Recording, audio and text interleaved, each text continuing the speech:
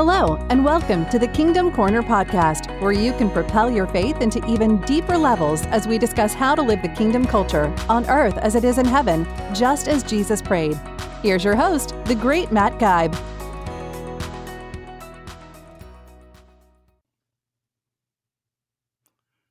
Good day, Kingdom Corner podcast devotees and followers. The great Matt Geib here with you one more time from the snowy white and cold Pacific Northwest. Yes, that's what I've said. The Pacific Northwest is covered in a sheet of snow, about 10 inches. It might have been 10 years ago that we had this much snow. We don't usually get a lot of snow. Maybe every 3-4 years we get a good snow, but I haven't seen one like this in 10 years here.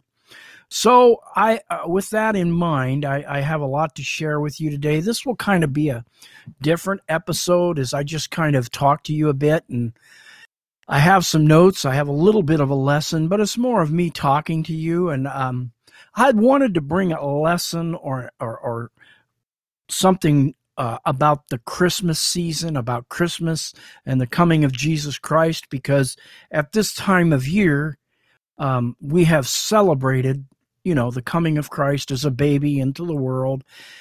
And yet I myself, I could show you, pretty emphatically that Jesus really was not born at this time of year. He was probably born in September or October, maybe. But we still, as a world, we celebrate this time. And I don't think it's a command either from Scripture. I don't feel real bound that I have to do that.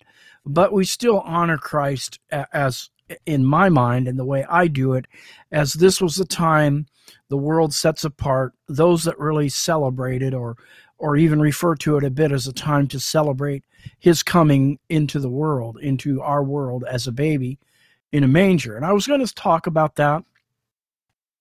And I began to look at that. There's one favorite scripture I have that I hope to share with you today.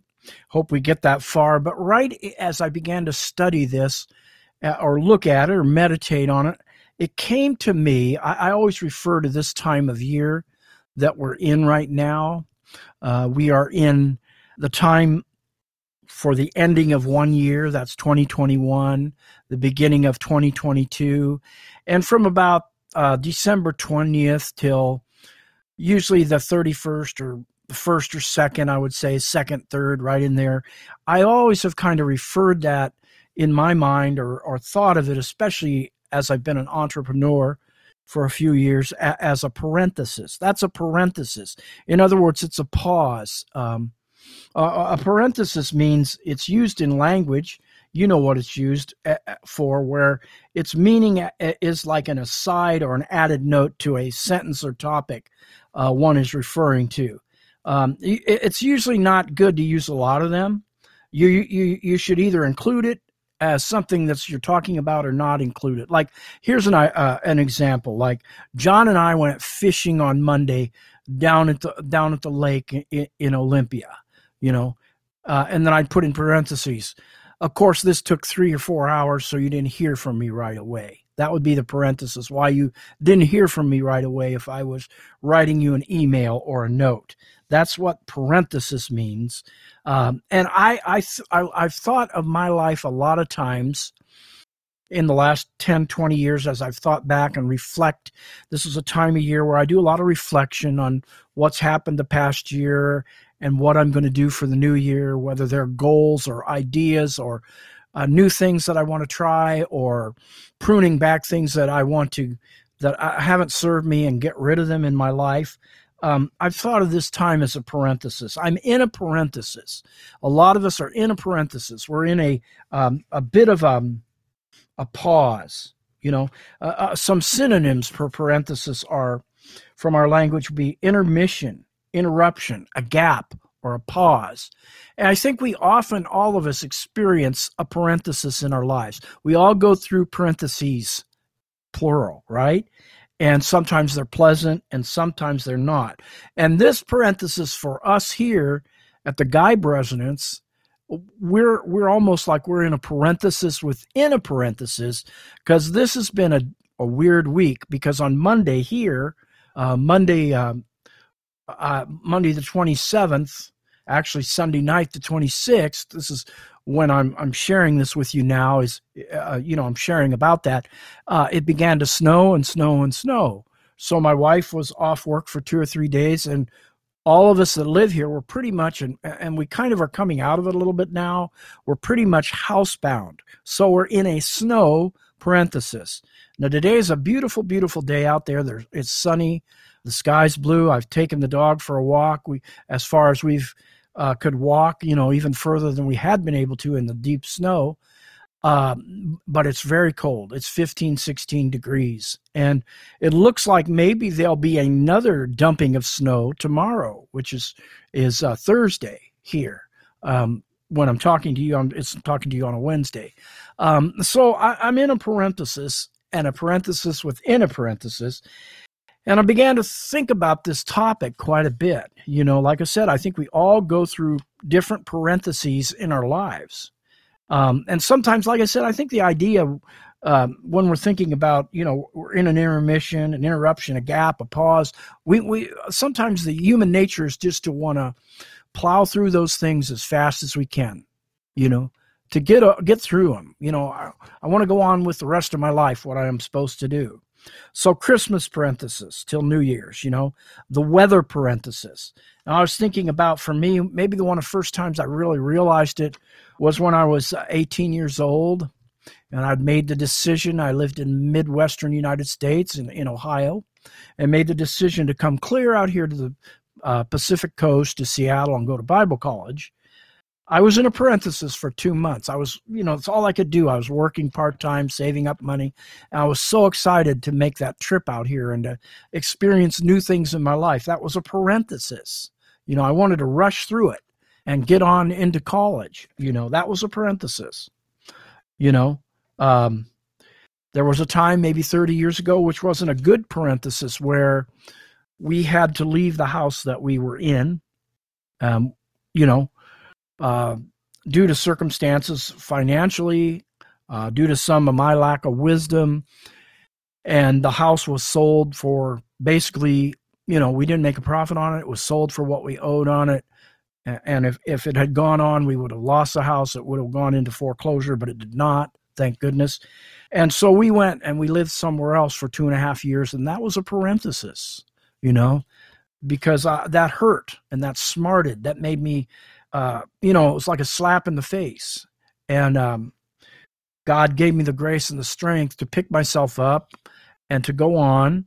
And in 2.5 years later, we bought the current house that we're in, So that was a parenthesis. Some of the other parentheses, Noah, Noah found grace in the eyes of the Lord. You read that in Genesis 6, verses 1 through 8, it talks about that. And God was seeing that the men were multiplying, women were multiplying in the earth, but it wasn't very pleasing to him because man got more and more corrupt, and God got to the point where he said, I'm sorry that I ever made man. It actually says in that passage, they have 120 years, and then I'm going to destroy them and start over again. I'm paraphrasing. That was a parenthesis, 120 years. It took, Noah was at the same time finding grace in the eyes of the Lord, was in that parenthesis building an ark. Can you imagine 120-year parentheses? People lived a lot longer then. So that's like 3 generations, if we consider a generation 40 years. He was waiting on God's plan. He was in a parenthesis. He had to build that boat by faith. It never rained before. And yet he had to wait on God. And when I think of parenthesis, it's a pause. It's an interruption. It's a waiting time. There's not much going on. We could say there's a pause in God's plan in a certain sense. I mean, sure, God is always working, but it's not as evident. It's not as out there. People aren't in alignment with it as much. So there's a pause. So he had to start over. Another one I thought of was Abraham. The starting of the great nation of Israel and Judah. God called Abraham to get up and go from the country he was living in at the time, and just go. And he didn't know where he was going. And, Noah, Isaac, Abraham, Jacob, all these patriarchs, Noah, well, let me see if I got it right. Isaac, Jacob, these sons, they all had sons. And what was the end of it? There was Joseph, and they ended up in Egypt, and Joseph saved them from a great famine because they went down there. All these descendants of Noah, Jacob, I think it was, that was Joseph's father, if I have that right. And they were saved by Egypt because Joseph, he went through a lot of things there. He was in a parenthesis, you could say. He was first put in prison because he was misunderstood because, they thought he was trying to rape Potiphar, the one that he was serving, his wife, or she accused him of that. But finally, he was waiting on God, and God got him out of that prison. He rose to second in command in Egypt. And, the brothers, they met there. And I remember the scripture, I think it's in Genesis 50, where he said, "You meant this." They were all sorrowful, the brothers were, and feeling bad because of what they had done to Joseph by selling him into slavery. And he said, "You all meant that for bad, but God used it for good." That was a parenthesis there. And then the parenthesis that I'm really getting into with this story is when you go on down the line there, the nation of Israel, the people of Judah, Israel, were there in Egypt for 400 years, and it turned into not that good of a situation because they ended up in slavery, building the Great Pyramids until, there was a parenthesis, there was a pause on the plan of God in a certain sense. Yes, he was working behind the scenes. Yes, they were praying and crying out to God for deliverance, so he brought them Moses, and then, the plan of God moved on, you could say. And finally, one of the ones that I've been studying today that really impacted me is we're going to talk a little bit about Samuel, the prophetic call of Samuel. 1 Samuel 3:1. Now the boy Samuel was intending to the service of the Lord. In other words, he was being mentored by Eli the priest before Eli. And then we also see that he was ministering to the Lord. He was serving the Lord. 1 Samuel 2:11, 1 Samuel 2:18, it mentions that. He was real consistent, even as a young child, in his service before the Lord under the tutelage of Eli. Okay? Now the boy Samuel was attending to the service of the Lord before Eli. Samuel means heard of God, means might, strength, power. And the word from the Lord was rare in those days. Visions were infrequent.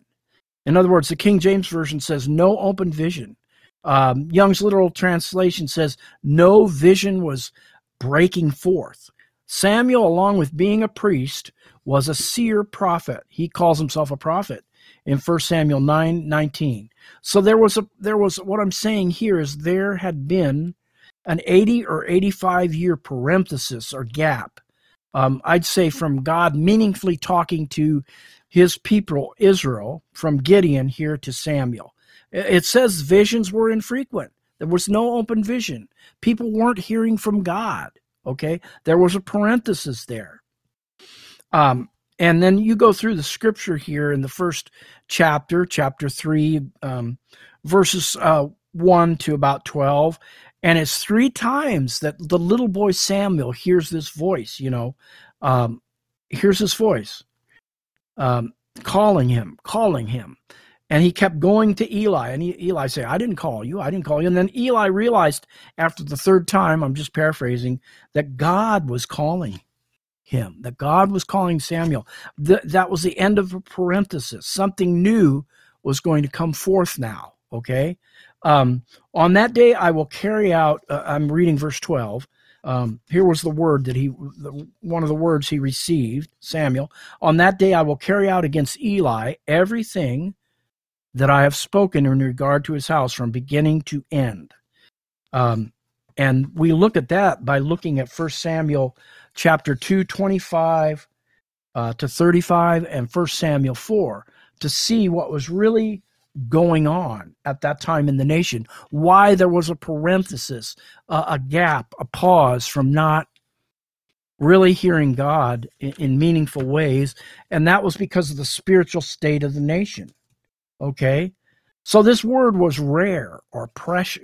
That means in Hebrew it was precious, clear, bright, splendid. It was like a jewel, something to be treasured, glorious, influential, excellent, weighty, honorable. This word, these words that were going to come through this seer. A lot of people say he's a judge. That's Samuel. Say he's a priest, but he was also a seer.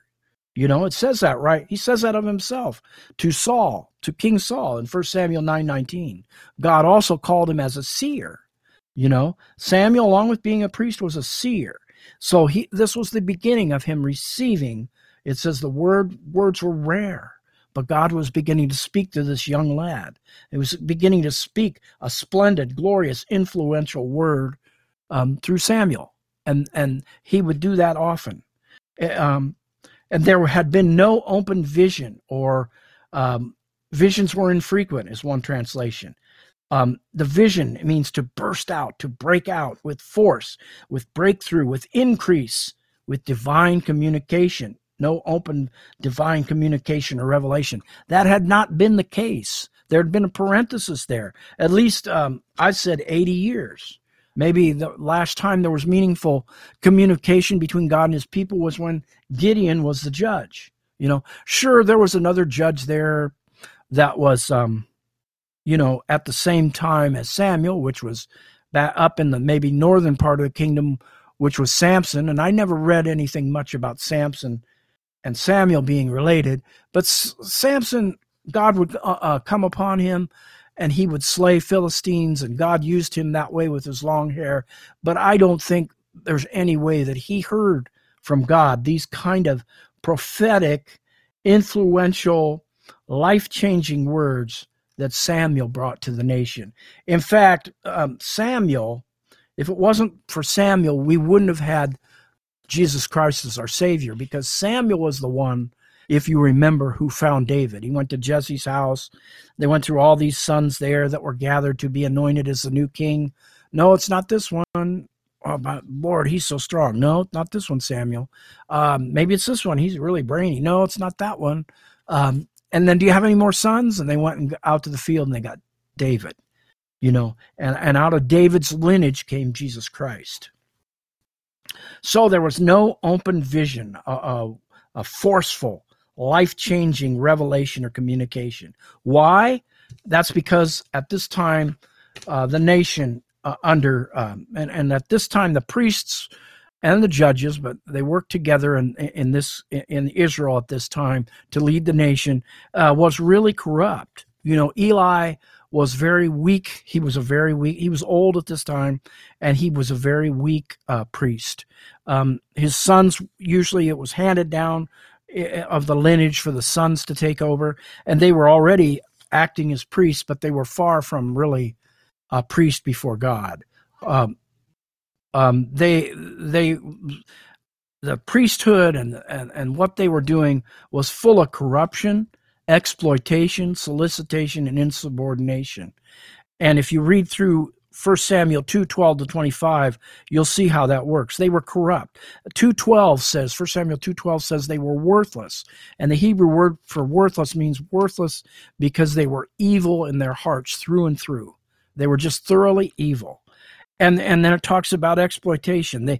2 verse 16, the priests were allowed to take food after the offering, take what was offered as a meat offering to the Lord, as a animal sacrifice, and get sustenance from that for their, to live on, to eat. And also the people were allowed to do that, but they would hoard it all. See, the people, the poor people, they were supposed to be given part of that. And the priests, those two guys, Hophni and Phinehas, would come in there and take it all. They exploited the people that way. Then you read on in that chapter 2, verse 22 of 1 Samuel. They solicited the women. They were just brash about their sin, right? Much like what's going on today and so much of the wickedness that goes on. They weren't shy about it at all. These women served in the temple of God, in the house of God, served the priests and served the ministers. They were pure women. They weren't harlots, and yet they solicited them, and they paid them off, so to speak, to have sex with them, and they corrupted them that way. And then the last one, I said they were insubordinate, because finally Eli, as weak as he was, confronted them on that, and they said, no, we don't care. We're going to do what we want. And it actually says in verse 25, the way that portion of Scripture ends up from verses 12 to 25 is God had hardened their hearts because they were so wicked and evil, to the point that the Lord desired to kill them, it says. Can you imagine that? The Lord desired to kill them. Can you imagine a God of mercy, a God of grace, of love, that a man had hardened their heart so much, kind of like Pharaoh also, that God desired to kill them because they were worthless. They were corrupt, thoroughly corrupt, as the Hebrew says, through and through. Isn't that sad? So that was the state of the nation that had been in that state for 30, 40 years under Eli, and it had gotten worse and worse because he was not a good parent, obviously. And so they were in a parenthesis, and God came on the scene through the prayers of Hannah, crying out to the Lord because she couldn't have a child, and God gave her Samuel, because once she made a decision in her heart, okay, Lord, I don't care, you can have this son or this child, then she became pregnant, and she gave that child to the Lord. And when you read on in those passages, in those first 2 or 3 chapters, after she had one child, she couldn't have the child for years. And I think her husband's other wife used to antagonize her about that and make fun of her. And there was a bitterness, it says in the Scripture, in her soul. But she cried out to God. She hung on to God. And God blessed her, because once she gave that over to him, she became pregnant. And I just love it, because afterward, Samuel was serving in the house of the Lord, was still Hannah's son, but really it was a son of the Lord. And he wasn't really with Hannah that much, because he was always in the house of the Lord under Eli's tutelage. But it says, after that, I think she had like 5 more children or 4 more children. So God really opened up her womb and really blessed her. Isn't that amazing? That's the way God is. So that's a parenthesis that we can look into. And then we come to maybe the most, in reality, I put down here, I think I said this already, because of Samuel's faithfulness, David, that is the greater David, Jesus, was found to be king, because, out of David's lineage came Jesus Christ. So the 400 years of silence is another, I could say, 400-year parenthesis, we could say, is the period of time between the last Old Testament prophets and the arrival of Jesus in the New Testament. It began with Malachi's prediction of Elijah's return, Malachi 4, 5, and 6. I think I could read that to you here. I have it here. I'll just get my Bible, and I just want to read that.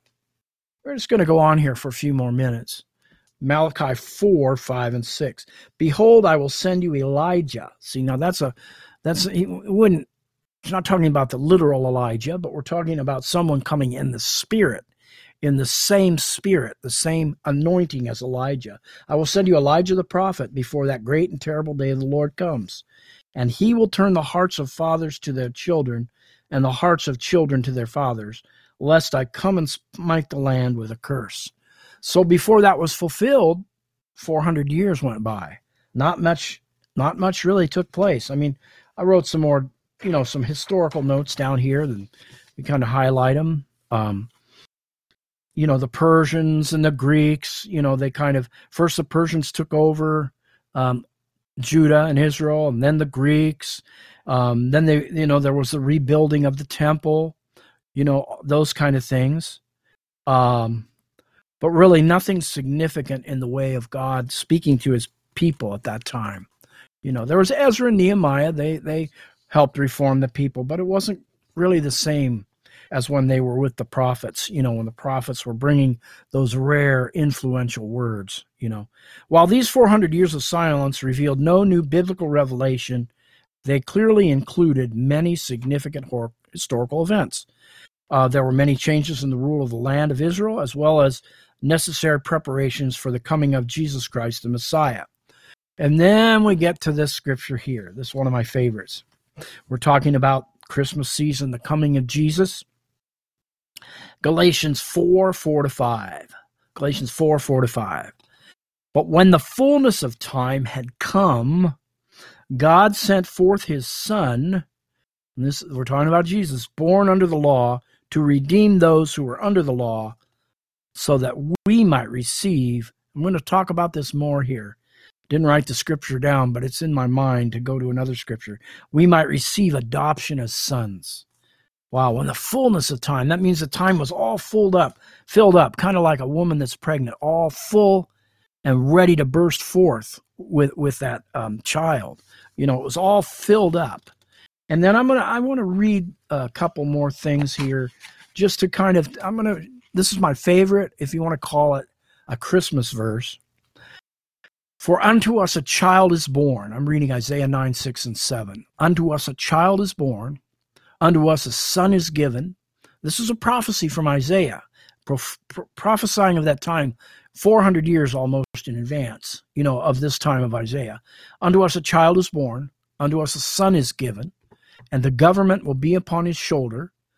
And his name will be called Wonderful, Counselor, Mighty God, Everlasting Father, Prince of Peace.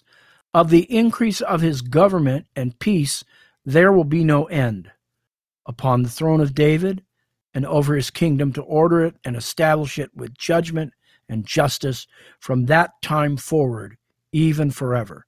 The zeal of the Lord of hosts will perform this. And then we read in Galatians, but when the fullness of time was come, God sent forth his Son, made of a woman under the law. Wow, that's what we're talking about at the Christmas season. That is when Jesus Christ was born 2,000 years ago. That was the end of that parenthesis, that 400-year silence. And God's been speaking through Jesus Christ ever since. And Paul carried on the message. And we talk a lot. I recently finished the book of Ephesians, and we talk a lot in there about the mysterion. Paul was given the mission to reveal to the Gentile church, not just, the message was now going to go forth to the whole world, not just Jews, that Jesus Christ was the answer, that Jesus Christ God was going to speak through his Son, Jesus Christ, through him being nailed to the cross for our sins and rising in newness of life and coming to be inside of his believers after that, after the Pentecost through the Holy Spirit. And God, that's how God would speak to his people. And we're in that gospel age now. And Paul was given the mission as the Gentile apostle, the great Gentile apostle. You can read about it in Ephesians 3, first half of the chapter. God, and that's even a parenthesis there, because he's proving his ministry, that he was called to reveal this mystery, this mysterion, which means something that had been shut up and something that had been a secret. Paul was called to reveal that mysterion, that mystery to the world. And we as saints are called to do the same. We're called to reveal the mystery, to break out of the parenthesis of silence, to reveal the mystery of God, the salvation of God, the plan of God. It's no longer, shut up or silenced. We're talking about parenthesis, and there's, in what we're referring to today, where we're not hearing much from God. We're in periods where we're not hearing from him, where we're waiting for something, where we're waiting to be heard, waiting to have a word delivered, as it were. And I was thinking of closing out with a couple things here. The first thing that comes to my mind is we are the sons of God. It says in that scripture I read, when I first read it, Galatians 4:4-5, so that we might receive adoptions as sons and daughters. There's an adoption that takes place. There's a mantle that's given to the sons and daughters. I want to read about that, how we carry this on. And then I'm going to close out with a couple other thoughts. But I wanted to read in Romans chapter 8. We are, in a certain sense, we're still in a mysterion, even though we're not a mysterion, I'm sorry. We're revealing the mysterion. We're revealing that which has been shut up. We're revealing. It's an unfolding revelation. You can listen to my messages on Ephesians, talk about that. It unfolds. It never, there's more and more and more to it. And I think even in eternity, there'll be more of an unfolding of what the revelation of God is, what that mystery really entails. We can never fully know it. But anyway, I wanted to read about this scripture. And I think this says well where we're at right now in our society the last 2 years with all the things with COVID-19 and all the things that we've seen transpire. I think you'd have to have your head buried in the sand to not know there's been a significant change in our world. Paul says, Romans 8, that the sufferings of this present time are not worth comparing with the glory that is to be revealed to us, or some versions say in us. For the creation waits. See, the creation's in a parenthesis. It's waiting with eager longing for the revealing of the sons of God. There's going to be a further revealing, my friend. For the creation was subject to futility, not of its own will, but by the will of him who subjected it in hope, because the creation itself will not be set free from its bondage, this creation will be set free from its bondage to decay and obtain the glorious liberty of the children of God. We're not there yet. We're waiting for that, right? We know that the whole creation, the whole world has been groaning in travail together until now. That's verse 22, Romans 8:22. And 23 says, and not only creation, but we ourselves, the spirit-filled sons and daughters of God, who have the first fruits of the Spirit. We groan, we agonize inwardly, is what the Greek would say there, as we wait. Remember I talked about the adoption in Galatians 4? As sons, the redemption of our bodies. For in this hope we were saved. Now hope that is seen is not hope. For who hopes for what he sees? But if we hope for what we do not see, we wait for it with patience. Likewise, see, we're waiting on this, the sons of God to be manifested, to burst forth. Remember that word, that word of the we read about, where we talked about a vision, spiritual revelation to burst forth. We're waiting for that. Likewise, the Spirit helps in our weakness, for we do not know how to pray. And I believe this is the prayer language of tongues. The Spirit of God fills you and gives you the ability, if you're open to it, to pray in a language you do not know that surpasses your understanding. Because we're so in such agony, we don't know how to pray. He helps our weaknesses, for we do not know how to pray as we ought. But the Spirit intercedes for us with sighs too deep for words. That's talking about the prayer language. He searches the hearts of men, knows what is the mind of the Spirit, because the Spirit, yes, that's praying in the Spirit, intercedes for the saints according to the will of God. We know, now listen to this, how this all ties together. We know then that in everything God works for good for those who love him, who are called according to his purpose. And a lot of Christians pull that verse out, and it's okay to quote it. We know that in everything God works for good with those who love him, who are called according to his purpose. But that goes along with the rest of that whole passage. We're praying in the Spirit. We're antagonizing, we're anguished in our spirit, and we're praying in that prayer language, pouring our heart out to God with words that we couldn't utter, that are beyond our knowledge, interceding for the manifestation of the sons of God that's yet to come. We're in a parenthesis now, and that's what we're doing. That's what intercessors are called to do. They intercede for change. They intercede for something, for God to come on the scene and do something. And another scripture, I want to close with this. I thought of, Isaiah 40. You all know this. They that wait upon the Lord shall renew their strength. They shall mount up with wings as eagles. They shall run and not be weary. They shall walk and not faint. Teach me, Lord, the song goes, to wait. And, I did a whole message on that years ago. It's a good message on waiting on God.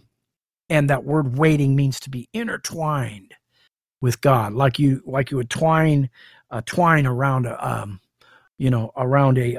spool, and you're all wrapped up You and God are all wrapped up, all intertwined. They that are intertwined, wrapped up in God, what's going to happen? They're going to renew their strength, and they're going to fly off as eagles. And what I'm saying to you is, without a true spiritual parenthesis of waiting on God, you won't be able to run and not be weary. You won't be able to fly like an eagle and do the things that God wants you to do. There are parentheses. There are times of pause for rest. There are times of intermission, as it were. There are times of waiting on God where, it may seem to you like nothing much is going on, but you need to continue to wait. Without the waiting, without the parenthesis, there's no power. There's no power to run, and there's no power to fly. We all want to run and we want to fly, and we try to do that sometimes, but we haven't allowed God to work through a parenthesis, a time of pause, a time of intermission, as it were. We need those in our lives. The Bible talks about the word in the Old Testament a lot, especially the Psalm Selah, which means to just stop and pause and consider and meditate. How often do we really do that? They that wait upon the Lord shall renew their strength. They that have a parenthesis in the Lord shall renew their strength. That's what this time now between, I believe, at least for me, for a lot of the world, for a lot of Christians, it should be a time of reflection and waiting. Reflecting on what the last year has brought, what maybe we can improve, what maybe we need to cut off, and what we want to do. What does God want us to do in the new year? And the manifestation of the sons of God. Oh, that's part of the waiting process, is it not? We're waiting for that. I think there's another scripture here that maybe ties in with that. I keep thinking of scriptures. And, this, and then I'll share. I meant to share in the beginning, and I kind of forgot some of the things that are going to come next year, God willing. But anyway, there's let me see if I can find it.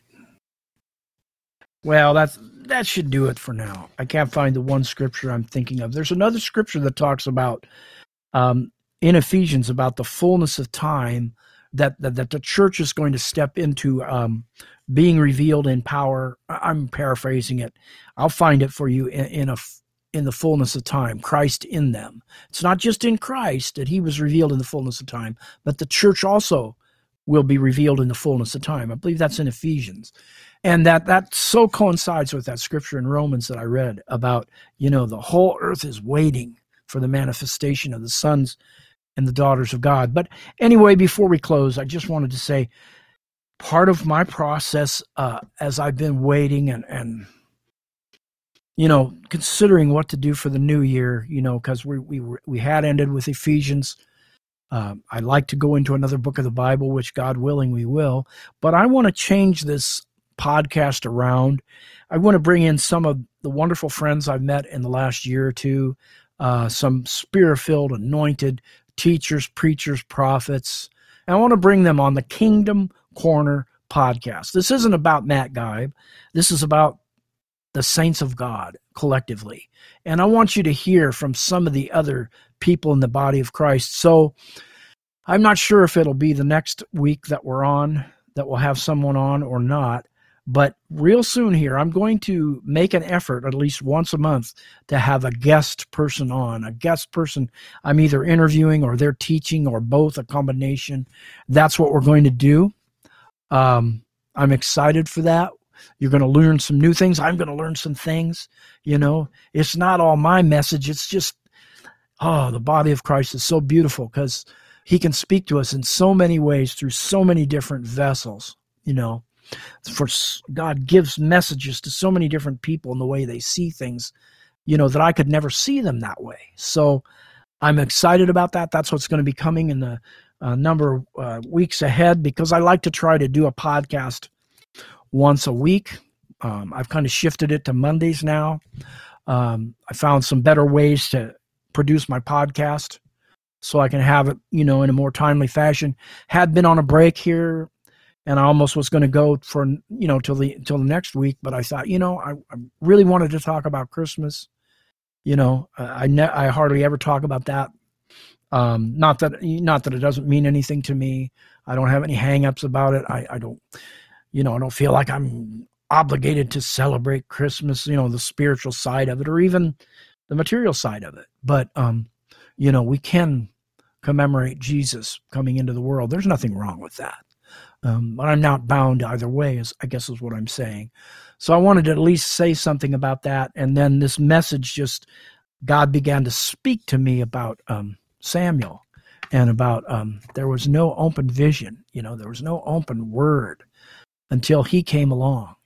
Perhaps you're the one, as you wait on God in that parenthesis time, that God will begin to give a word to in a time and in his time and in his season. Well, my friends, I went on enough. I will see you in the new year. God bless you. God be with you. Take time for a parenthesis. Take time for a Selah to wait and consider what God is saying to you. Amen. Amen. Thank you for joining us for another great discussion on the Kingdom Corner, hosted by Matt Geib. Remember to click the subscribe button so you can be notified of each new episode as it's released. To enjoy an even deeper dive into God's Word, check out Matt's new devotional book, Searching for Significance, a devotional journey through the book of Ecclesiastes. Learn more and even hear from Matt himself on the devotional website, significanceacademy.com. As always, thank you for being a part of the Kingdom Corner.